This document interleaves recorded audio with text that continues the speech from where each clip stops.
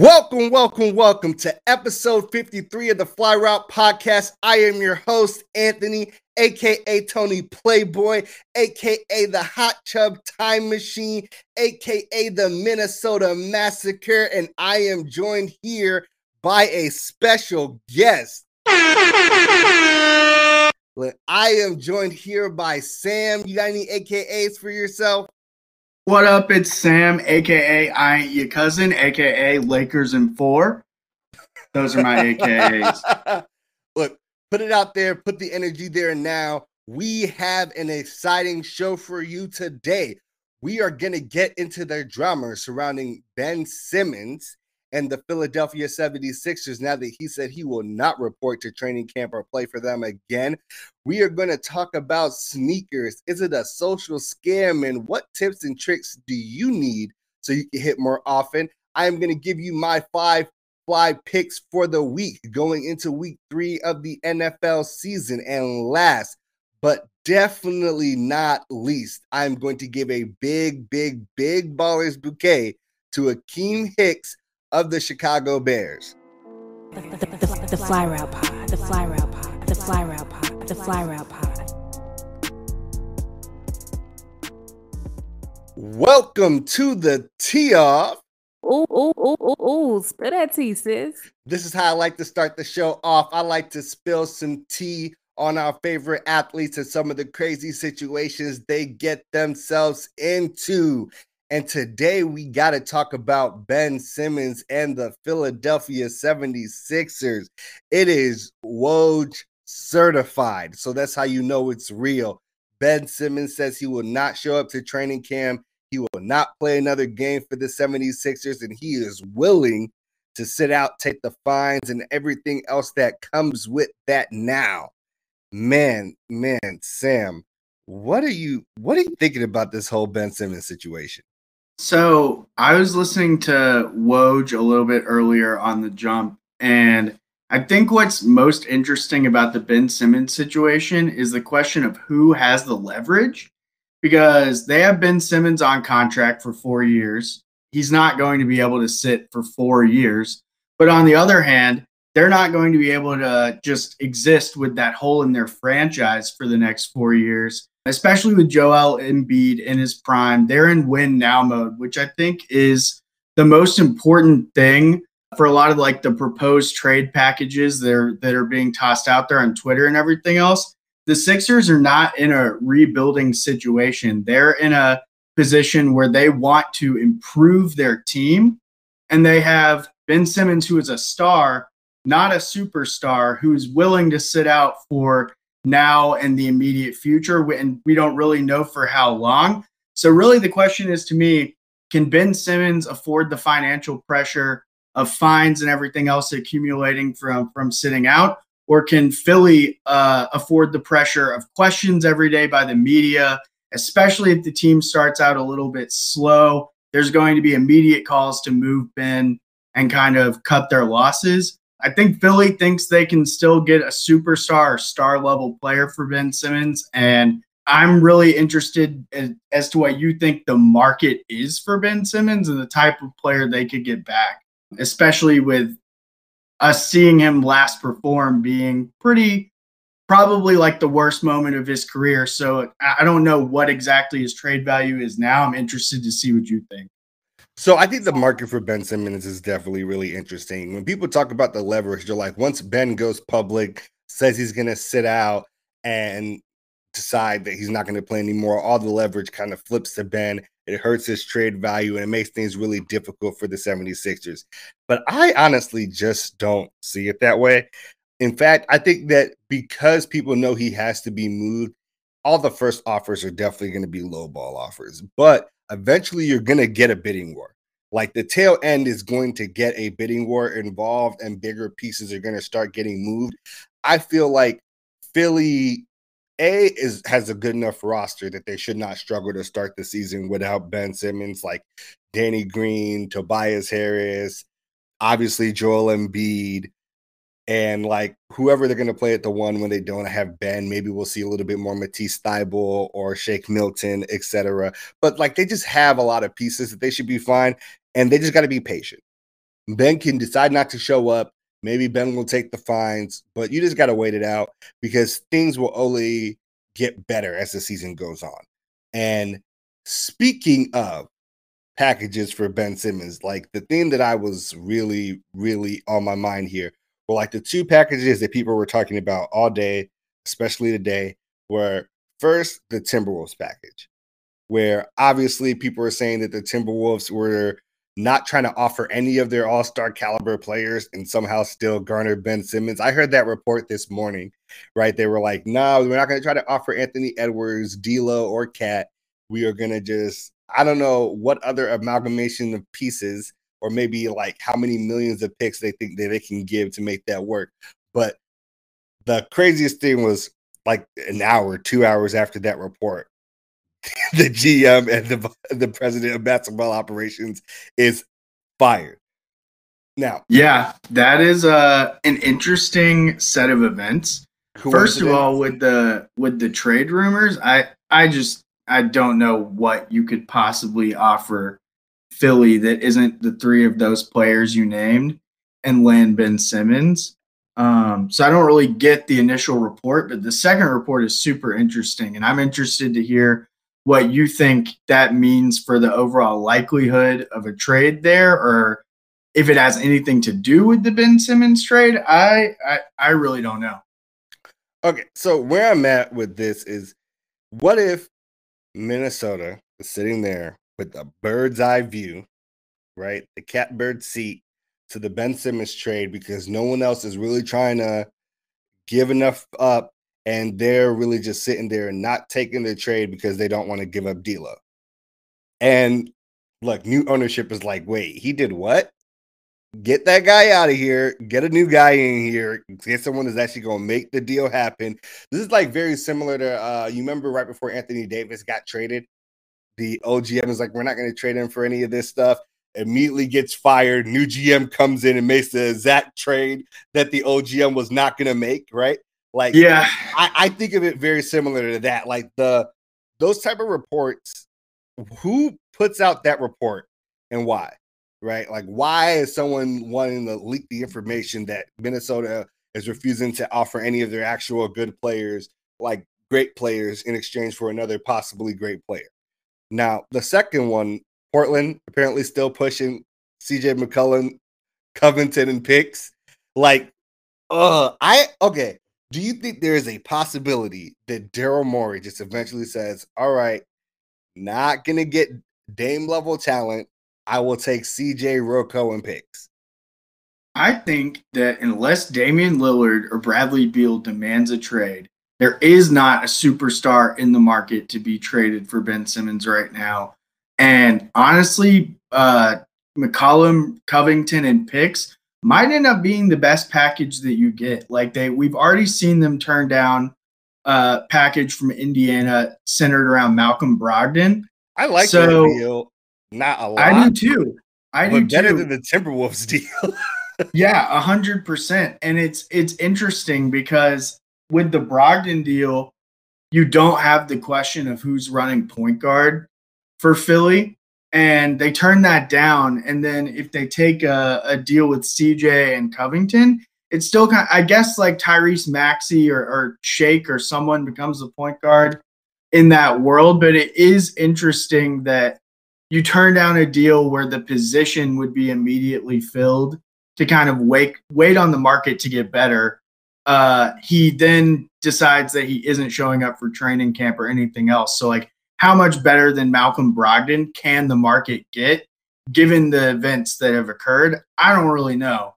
I think, like, the best they're going to get, absent coming to a resolution and Ben coming out and playing well and kind of proving his trade value, is like Malcolm Brogdon, CJ McCollum, Colin Sexton level player that is not a certified all-star, but could potentially be. And I mean, it's not really a question of how big the name is. The question is, does it make Philly as a team better?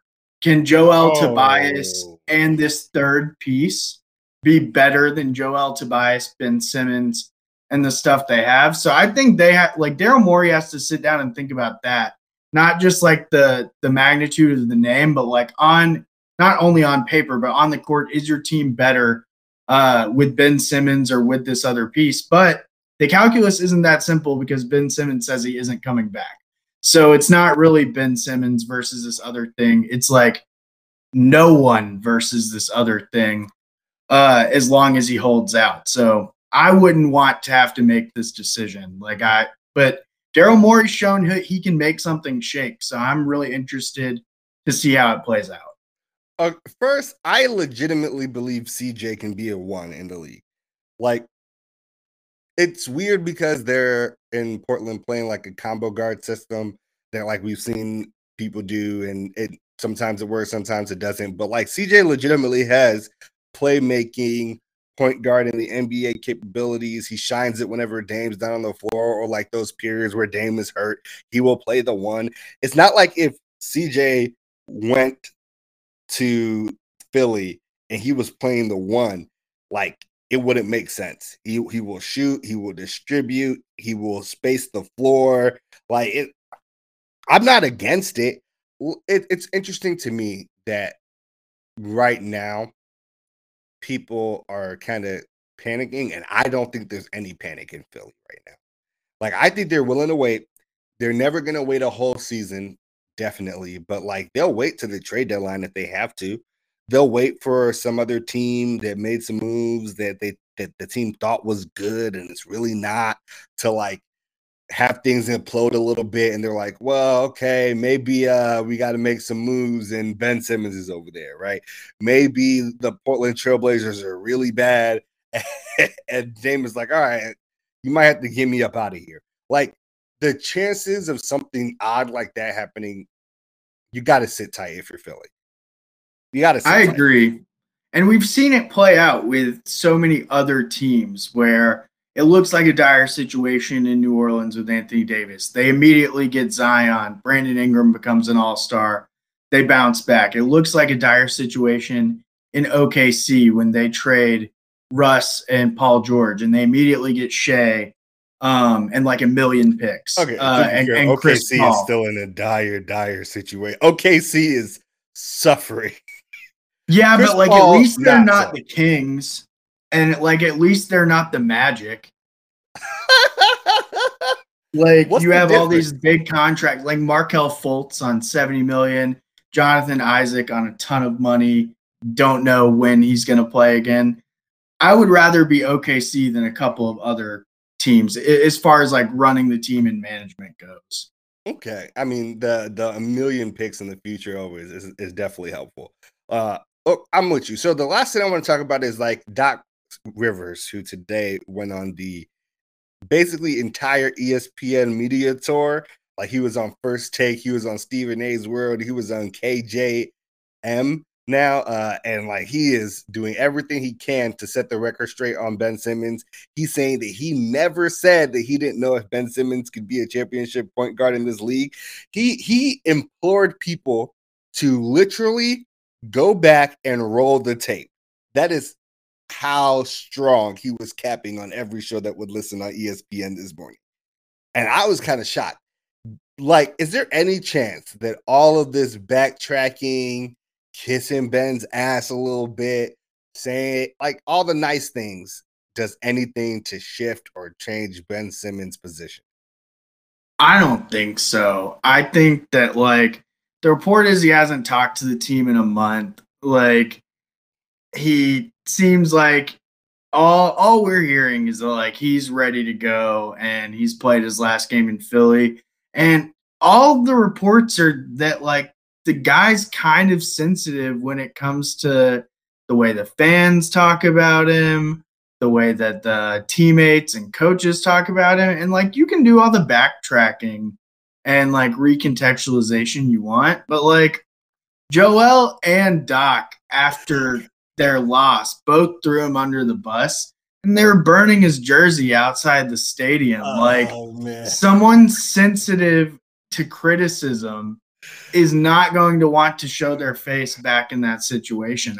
I like Philly fans are passionate, but like they're rough on their players. Like there are a couple of organizations that is just like you can get it worse at home like being booed than you would on the road. And like I think that's gonna be the case for Ben Simmons if he plays there again. So I just don't, he's not the type of guy that I think is going to embrace that type of villain role. And especially like Embiid was tweeting a few weeks ago that like what makes him great and what makes him love Philly is that like he's been criticized, called everything negative by the media, but like persevered through it and had an MVP contending running up season. He also mentioned in those tweets that like he loves playing with Ben, but like even in that, there was still some shade in that like he seems to be saying Ben is not that type of player to embrace the negativity of the media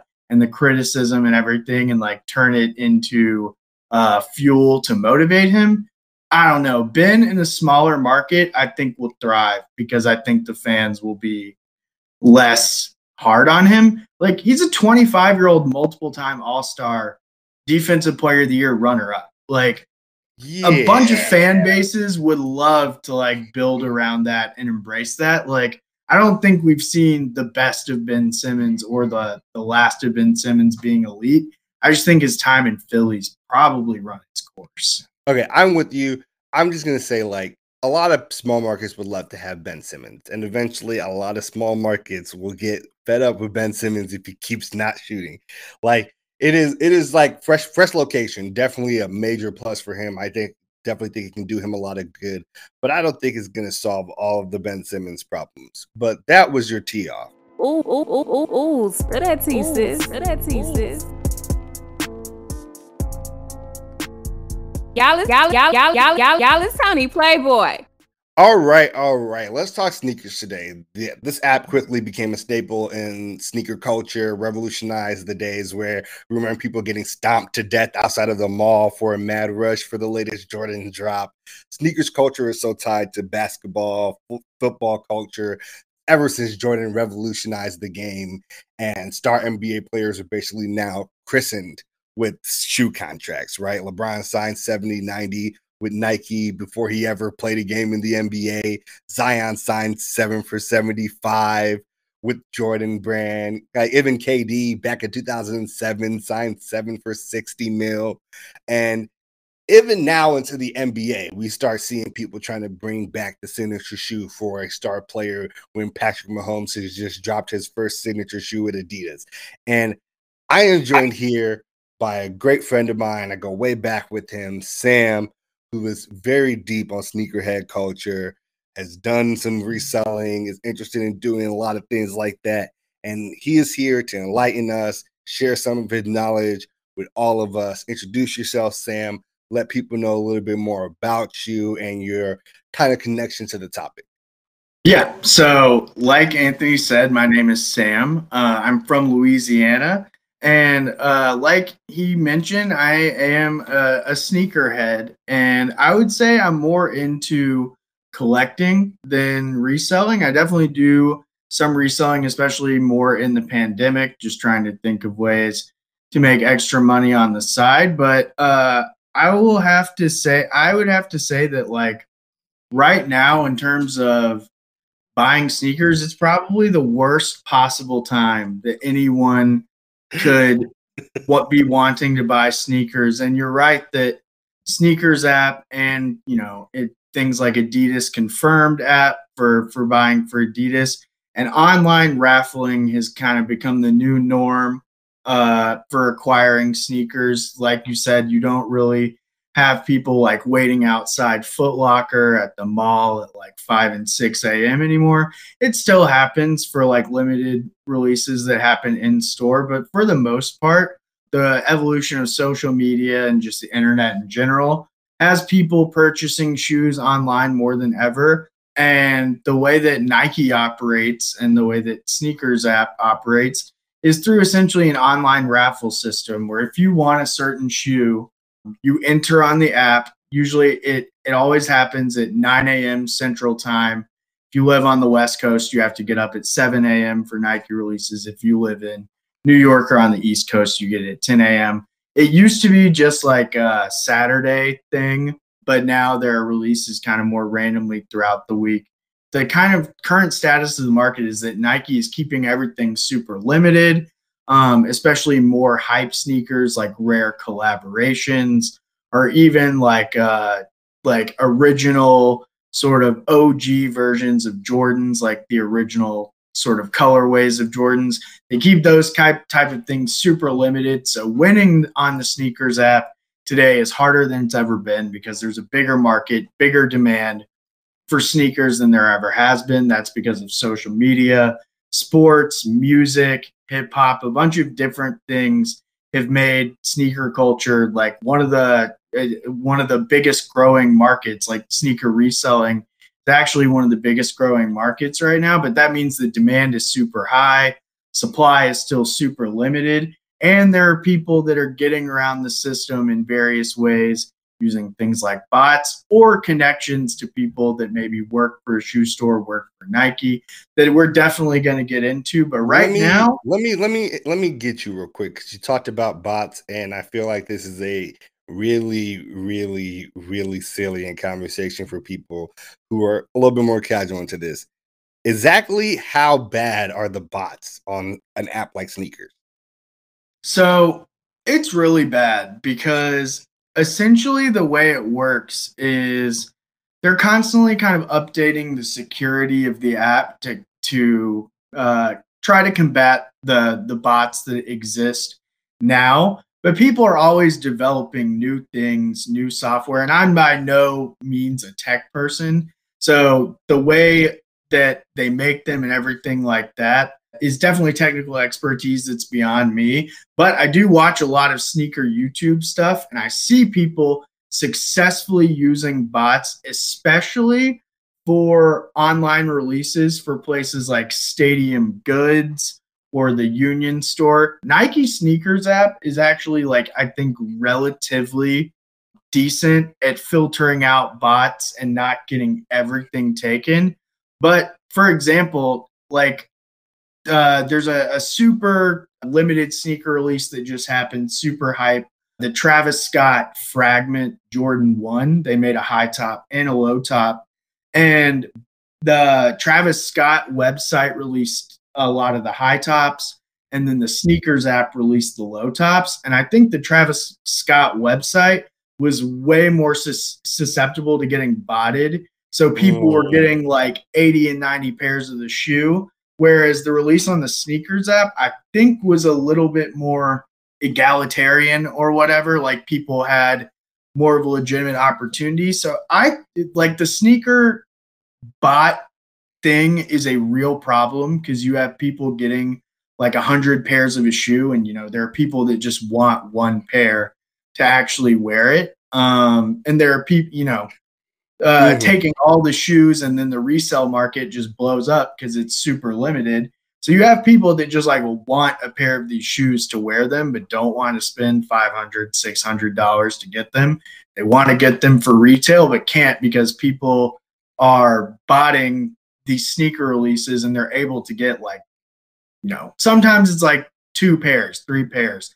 But I've seen it be up to like 80 and 90 pairs, especially of this like new Travis Scott Jordan. I think it was especially bad on Travis Scott's website. So it's really bad. Like it just makes, if you want to buy sneakers just to own them, it makes it really difficult because you really got to then know, if you're not using a bot, you got to know someone who is willing to sell you the sneaker for less than they could make just selling it to a random person on eBay or something like that.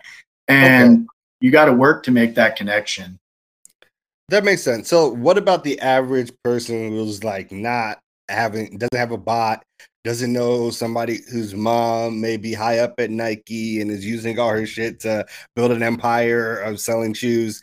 Like, what do you tell like the average person? Like, what are your main tips or tricks to hit more often on the sneakers app? So there are a couple of different schools of thought, a bunch of good sneaker YouTubers that have made content about this. So if you want to look into more of that, Kais Omar, Qias Omar, Omar. He's a sneaker YouTuber who's made a bunch of content about just using the sneakers app. So I think if you look up his name and sneakers app, you can find a lot of the stuff that I've watched. But to just like briefly break it down, essentially the theory is that the more you use the sneakers app in your daily life and just look at the content, like let me just pull it up real quick to give an example. Nike will put up a bunch of stuff like little videos you can watch, similar to like an Instagram story or a reel or something like that. So you'll see that like there's this thing called the story of the dunk, and you just go to the homepage and click it, and there's this like kind of video. And so I click on this stuff and just set my phone down and let it play through. I put it on like the lowest volume and we'll just put my phone down and let the sneakers stuff play through. And especially if I'm trying to hit on something, like I know something's coming out this week, it tells you like when stuff is coming out, so you can set an alert on your phone on the app and it'll let you know.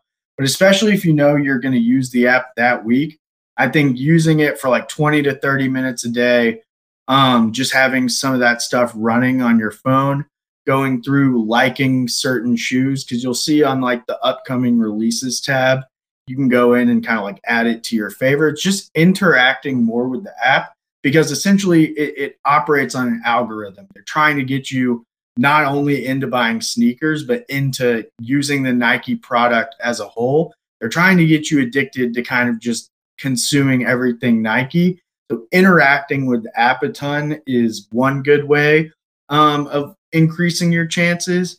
And one thing I've heard kind of mixed reviews on, but is like maybe worked in my experience, not a huge sample size, but making a new account every now and then, because there's a theory that they will give you an early win on sneakers app to kind of get you coming back.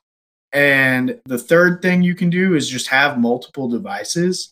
Enter on your phone, on your computer. You have a roommate, use their phone, their computer, as many devices as you can use, but for each device, you need a different payment method to make sure Nike isn't filtering you out as a bot. If you're using the same credit card from like multiple different devices, they're actively trying to filter out bots from doing that. So for example, if you have a credit card, a debit card, and PayPal, you would want to use those 3 different payment methods on your 3 different devices. And those are just kind of 3 ways that you can increase your chances. There's no magical sort of algorithm or spell that you can do to make it hit on sneakers app, but there are things you can do to maybe increase your likelihood a little bit. And you got to just have some luck. Like you hit on random stuff. From my experience, you hit on what you don't want and you can resell it, but anything you want personally, you're not going to hit on. So just think to yourself, you're going to resell anything and maybe that will work. I've never hit on sneakers app on anything I wanted personally, but I have hit on stuff that resold decently. So, I mean, it is worthwhile and I'm going to keep using it. One of my final questions here for you. Let's eliminate PJ Tucker. Who has the best shoe game in the NBA? That's tough. Right now, I think Devin Booker has a good argument. He has a lot of Kobe exclusives that a lot of people don't have access to just from his deal and knowing Kobe personally. Someone that also has a really good shoe game, Iman Shumpert. His shoe collection is pretty solid. And retired player, not active, but his shoe game is always fire, Steven Jackson. Shout out to All the Smoke. He still has his Jordan deal, and they still send him stuff. So Steven Jackson's always wearing something fire. Okay, last question on this is, who has the ugliest signature shoe collection? I hate to say this, but Steph. Like, Under Armour just isn't it. Ooh, okay. I was going to say Donovan Mitchell. The Donovan Mitchell Adidas are ugly. That's a fact. That's ugly. A fact. The Dons, oh my God. Yeah. Oh, Jason Tatum dropped a signature like Jordan like 27 or like one of those really high numbers that no one wears that was like ridiculous. a couple of months ago. Like one of the ugliest things I've ever seen. So I would say Steph, but he probably got the bag from Under Armour because I have no idea another basketball player that has a signature shoe for Under Armour. So it was probably a good financial decision. But yeah, I think those do not move off the shelves very, very quickly.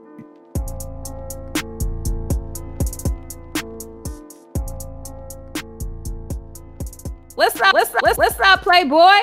All right, the NFL is back, and so is MyBookie. MyBookie has live in-game betting on every NFL game and prop bets, such as the over/under for your favorite fantasy team.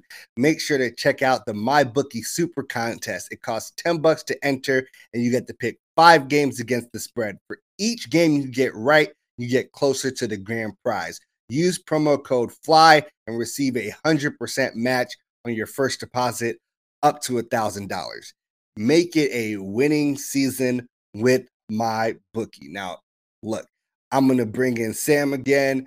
Yo, we are here again. Week 3 of the 5 fly picks. The picks have not been very fly so far. I went 1-4 last week. It was tough, but it was close. I mean, we lost out on the Arizona Cardinals over the Vikings by 3.5. They only won by 3. I took the Falcons with the spread last week, and they were going to cover, and then they threw 2 straight pick sixes to the same guy. Like things are always very unpredictable. But this week I'm running back through, and this week is going to be better. I got a feeling about it. So the first game I want to talk about is the Seahawks versus the Vikings. The Seahawks are favored by 1.5 points at 110 odds. And I am going to take that line. The Seahawks are a top 10 offense when it comes to points per game this year so far. And Minnesota is at the bottom 6 for points allowed a game. So Seattle, being a team that's defense is right now right in the middle, I think Seattle's going to be able to score big and score a lot on this Vikings defense. They have not been able to stop a nosebleed all year long, especially after losing to the Bengals week 1 that got absolutely demolished by the Bears defense. I don't think this game is going to be particularly close. I think Russell Wilson is going to eat a lot, and he is going to be able to cover 1.5 points, which I think is crazy good for the Seahawks. Got any thoughts? Yeah, I'm honestly surprised it's 1.5. Like, on the one hand, the Vikings starting 0-3, I guess, would not be something that would have been expected. But Seattle starting 1-2 is something that I don't think is expected either. And like you said, that Vikings defense looks bad. Like, they will score points. They have a lot of weapons on offense, but like they have 27 to the Bengals. Like, I don't know. Yeah, I'm with you. The second game I got going on is Packers versus the 49ers. I thought this one was really interesting. The spread right now is 3.5 favoring the 49ers. I got Green Bay plus 3.5 at negative 115 odds. And I like this here. 3.5 is the shark that I got caught with last week. I will not get caught by it again this week.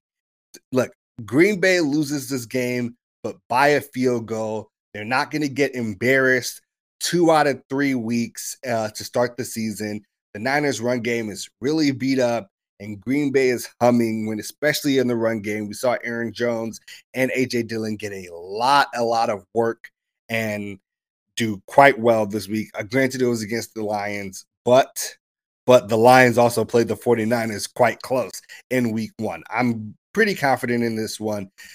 Green Bay plus 3.5. Yeah, I'd smash that.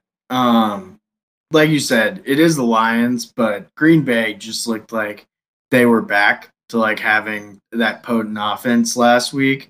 Week 1 is like an extension of the preseason. The Saints defense also just played amazing. They could never get going. So yeah, I think I have more faith in the Packers. I think they could even win the game, but I think they'll at least cover the spread. I agree. I would not be shocked if the Packers went into San Francisco and won that game. I would not be shocked. So, like, I really don't mind that one at all. The next game I have is the Chargers versus Kansas City, and the spread is 6.5. So Kansas City at -6.5 at -110 odds. And I am taking this. And I'm starting to slightly believe that the Chargers are overrated.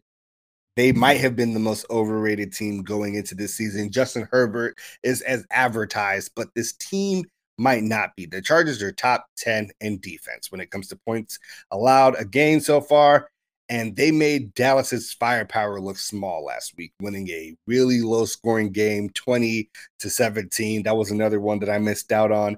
And here's the rub. The Chargers, however, are also 27th per game on putting up points.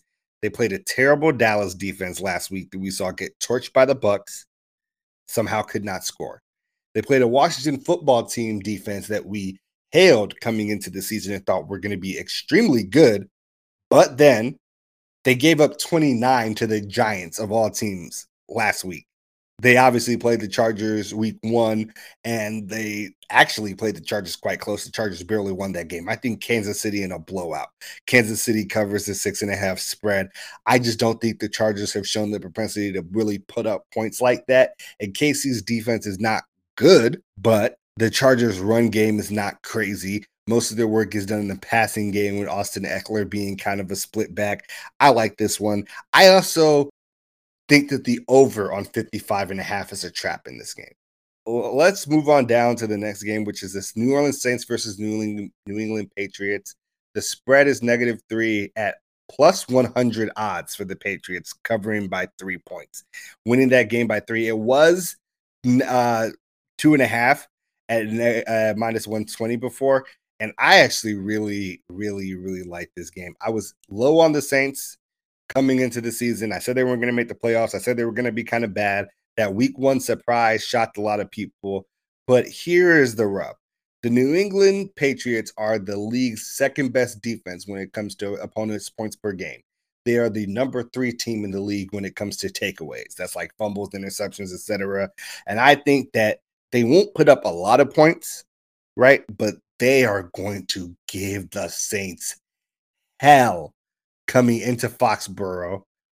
And we all know Bill Belichick takes away the thing you do best. The Saints are really one-dimensional right now. They're like, can we get Alvin Kamara going? If the answer is no, we have no offense. And we kind of saw that last week. So I'm of the mind Patriots will definitely cover the 3 points here. They win this game easy. Might actually be my safest bet of the week. I don't know. I'm going to have to stand up for Louisiana here for a second. Last week, bad week for sure. The odds were stacked against them in that they haven't been home in a while. Can't practice in New Orleans. And I think once they're able to get back, should be soon. There was like a fire yesterday or the day before that might set that back even further. Who knows? But I think once they're back in New Orleans and situated, I think things look a bit more bright for the Saints. And I do think that this coaching battle this week is going to be really exciting to watch. I think Belichick versus Sean Payton, 2 of the best coaches in the league. The way Sean Payton was able to control the clock and the playbook against Green Bay was one of the best things I've ever seen. The first half lasted what seemed like 20 minutes, just because the Saints had the ball the entire time. So if they're able to do sort of a similar approach against New England, hold the ball for a really long time and keep New England to a low score, I think they could edge it out. But I don't disagree with anything you're saying as far as like New England's defense goes. They're great. And if Kamara doesn't get going, I think the Saints will have a tough time. I just think the likelihood that he maybe gets it going could happen. It would be tough for him to take out 2 weeks in a row. All right, the last game in my five fly is the Miami Dolphins versus the Las Vegas Raiders. And I really did not want to take this game at first, but the Raiders are favored by 4 points at -4 at -110 odds. And I don't believe in the Raiders yet, but God, the Dolphins are a mess. We know Tua's out. They got Jacoby Brissett in. He's a backup, and I don't have much faith against him right now. The Raiders' defense has looked a lot better than anybody thought it would look, and the Dolphins offensive line, who not many people, I won't say no one, but not many people thought would be good, looked significantly worse than advertised.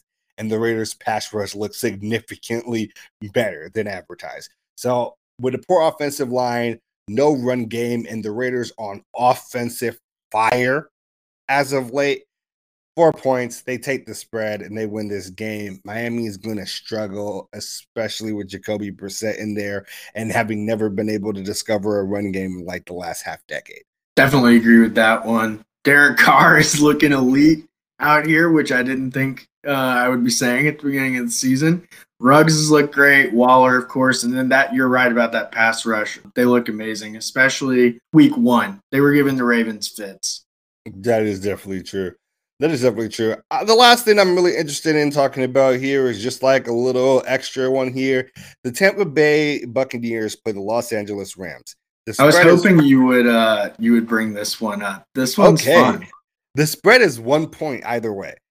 I refuse to put my money on this game. I will, however, put my money on the over on 55.5. Like at 110 minus 110 odds. Like, my soul tells me the Rams can actually somehow sneak this game. And yeah, I think that's the only thing worth betting on as far as like spread or money line goes. Like Rams money line is really the only thing I would consider. Because like the odds on it are good. It's plus 104. So what is the point of taking the spread in a game where the spread is 1.5? Like that, just take the money line. When I saw that, I was just like, what is the ever living point of this? And I wanted to send this to somebody, but like, can you explain why anybody would think it would be a good idea? And like, I'm very interested. This is the game of the week to me for sure. Tampa Bay versus the Rams, definitely the game of the week to me. One of those teams will no longer be undefeated leaving this week.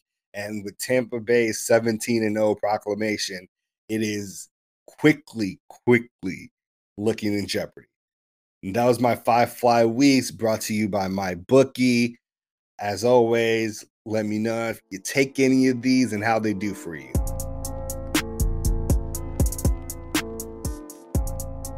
Damn, son, where'd you find this? All right, let's talk about the current state of the NFL. A lot of teams are 2-0, a lot of teams are 0-2, but all wins are not created equal.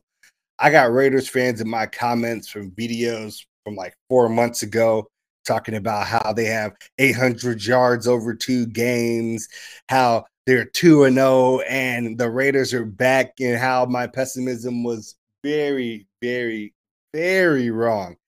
And I'm interested because fans sometimes act like their team is reborn too early in the season, and fans sometimes act like the sky is falling too early in the season. And right now, the Rams, Cardinals, Panthers, Broncos, and Raiders are all 2-0. If I told you 3 of those teams did not make the playoffs, you would not be surprised. So I want to talk about the 2-0 teams and the 0-2 teams, and which 2-0 team that I think is most likely to disappoint and miss out on the playoffs, and which 0-2 team that I think has the best chance of submarining the league and being able to crawl their way into the playoffs. So I want to start with 2-0 teams. Sam, is there a 2-0 team right now that has you thinking this is fool's gold? So I do like this team, but I will say Denver. I think that they have the potential to be good, but they haven't played anyone remotely good yet. They have wins against the Giants and Jaguars, which doesn't tell me much. I like Teddy Bridgewater. He's missing Jerry Jeudy right now, which hurts, but they have weapons. They got Sutton, Tim Patrick, Noah Fant, KJ Hamler, and they're playing the Jets this week, which they probably should win. But again, I won't know much because of that win.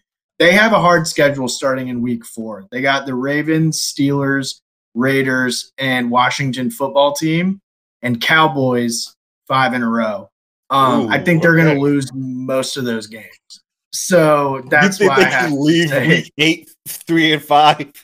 They four, could 4. like, maybe 4-4, but like I think it's going to be a rough stretch. Okay. I like the Denver Broncos. They were pretty high up on my list, but for me, I think it's the Carolina Panthers. And I like the Denver Broncos, but I believe that defense would travel. And the part of that team that is, I would say, maybe more speculative is the offense. But I feel like their defense will travel well throughout the season. The Carolina Panthers on the other end, for me, very similar to the Denver Broncos. It's like, well, who did you beat? Well, we beat the Jets, right? And then we beat the Saints. And maybe people will say the Saints win counts a little bit more, but I am of the mind that this Carolina Panthers team is just a little too young to get it done just yet. And while they're doing really well early, their back end of their schedule is really tough. So we're talking about the last 10 weeks. 5 out of those 10 weeks, they play the Bucks twice, and then they play the Bills, Dolphins, Cardinals, and Patriots and Washington football team in their last 10. Like, they play the Bucks twice in their last 3 games. I was really high on the Carolina Panthers when we were talking like, oh, betting the futures for the season, because they were, I think, at like 6.5 games. And I was like, oh, the Panthers will definitely win 7 or 8 games this season. But this Panthers team is not a playoff team to me just yet, even though the NFC South is pretty terrible.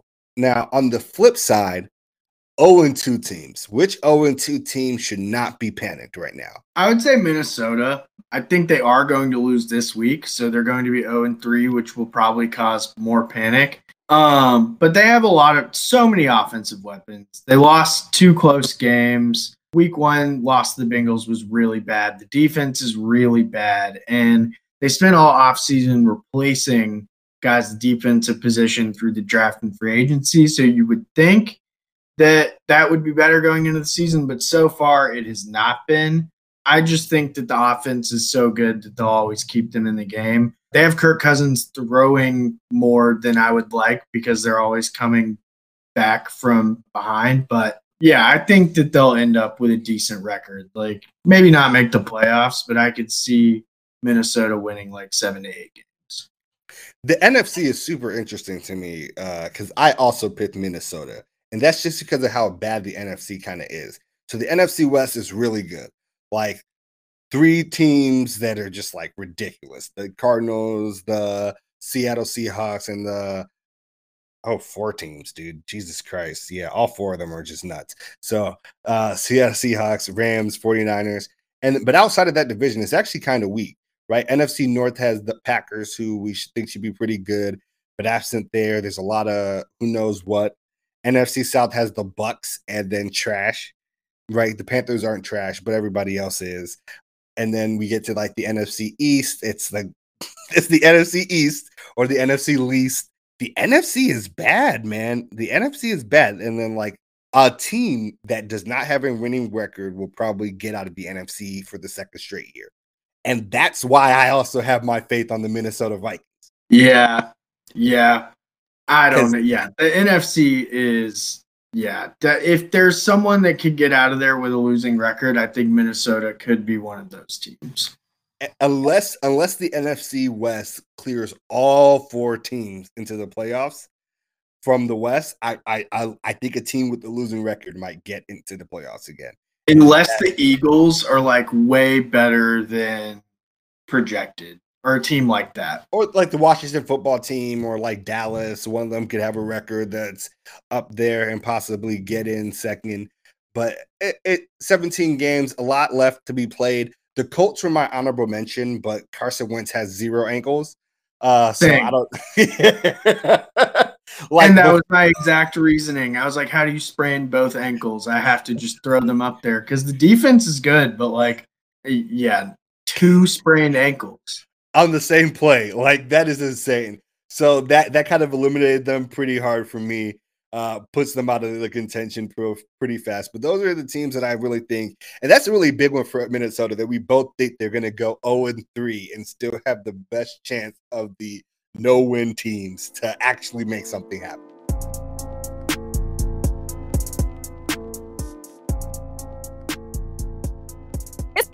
It's a Playboy affair. All right. Welcome to the final segment of the show, the heart of the show. Ballers Bouquets. Too often in the media, people only want to focus on the negative and salacious things athletes do, but never want to give them their credit where credit is due. But here, we like to make a change. And this week's Ballers Bouquet goes out to Chicago Bear defensive lineman Akeem Hicks, who gave over 100 pair of gym shoes to foster children on the south side of Chicago this week.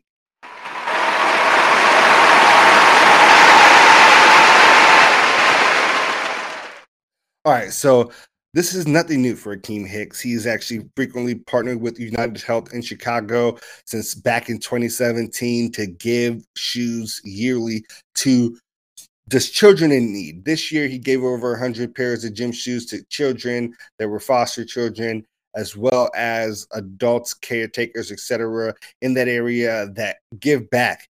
And he talks about how these visits are a key way for him to kind of give back and return a lot of the kindness he received when he was younger and he was growing up. And ever since 2017, he's been super, super dedicated to this event. Back then, he was giving out shoes, etc., school supplies to the Boys and Girls Club in Chicago, and using partnerships with organizations such as Dream Builders to create funds that were able to help these families. And even during the pandemic, he met with a smaller number of these families, but still gave out the same amount or actually more shoes to these families. And he talks about how being a big member of the Chicago land area as a human being, not just a football player, is extremely important to him. He talks about how these events give him the same type of joy as having 70,000 fans in Soldier Field screaming and cheering on the team. As a big fan of Akeem Hicks, who wants to retire a Chicago Bear, another person who pay the man and what's the contract situation going on here, we want to give him his flowers while he's here for the great things that he has done for his community and all of Chicago. All right. That is it for episode 53 of the Fly Route podcast. I want to thank Sam for coming through, talking with us, giving us some of your information and knowledge. Appreciate you so much for being on the show. Thanks for having me, bro. I've been really excited to come on. I'm a big fan of what you're doing. It's really awesome to see you doing your thing. And I love listening to the podcast when I'm driving, when I'm working on stuff. I throw it on, YouTube clips, everything. So I was really excited to come on and chop it up with you. Thanks for having me, man. Appreciate you. All of our listeners out there, whether you're on Spotify, Apple Music, YouTube, you're listening or you're watching, I appreciate each and every single one of you. Share the pod with a friend because each share means the world. And I can't wait to give you episode 54 next week. The Fly Route Pod, the Fly Route Pod, the Fly Route Pod, the Fly Route Pod, the Fly Route Pod, the Fly Route Pod.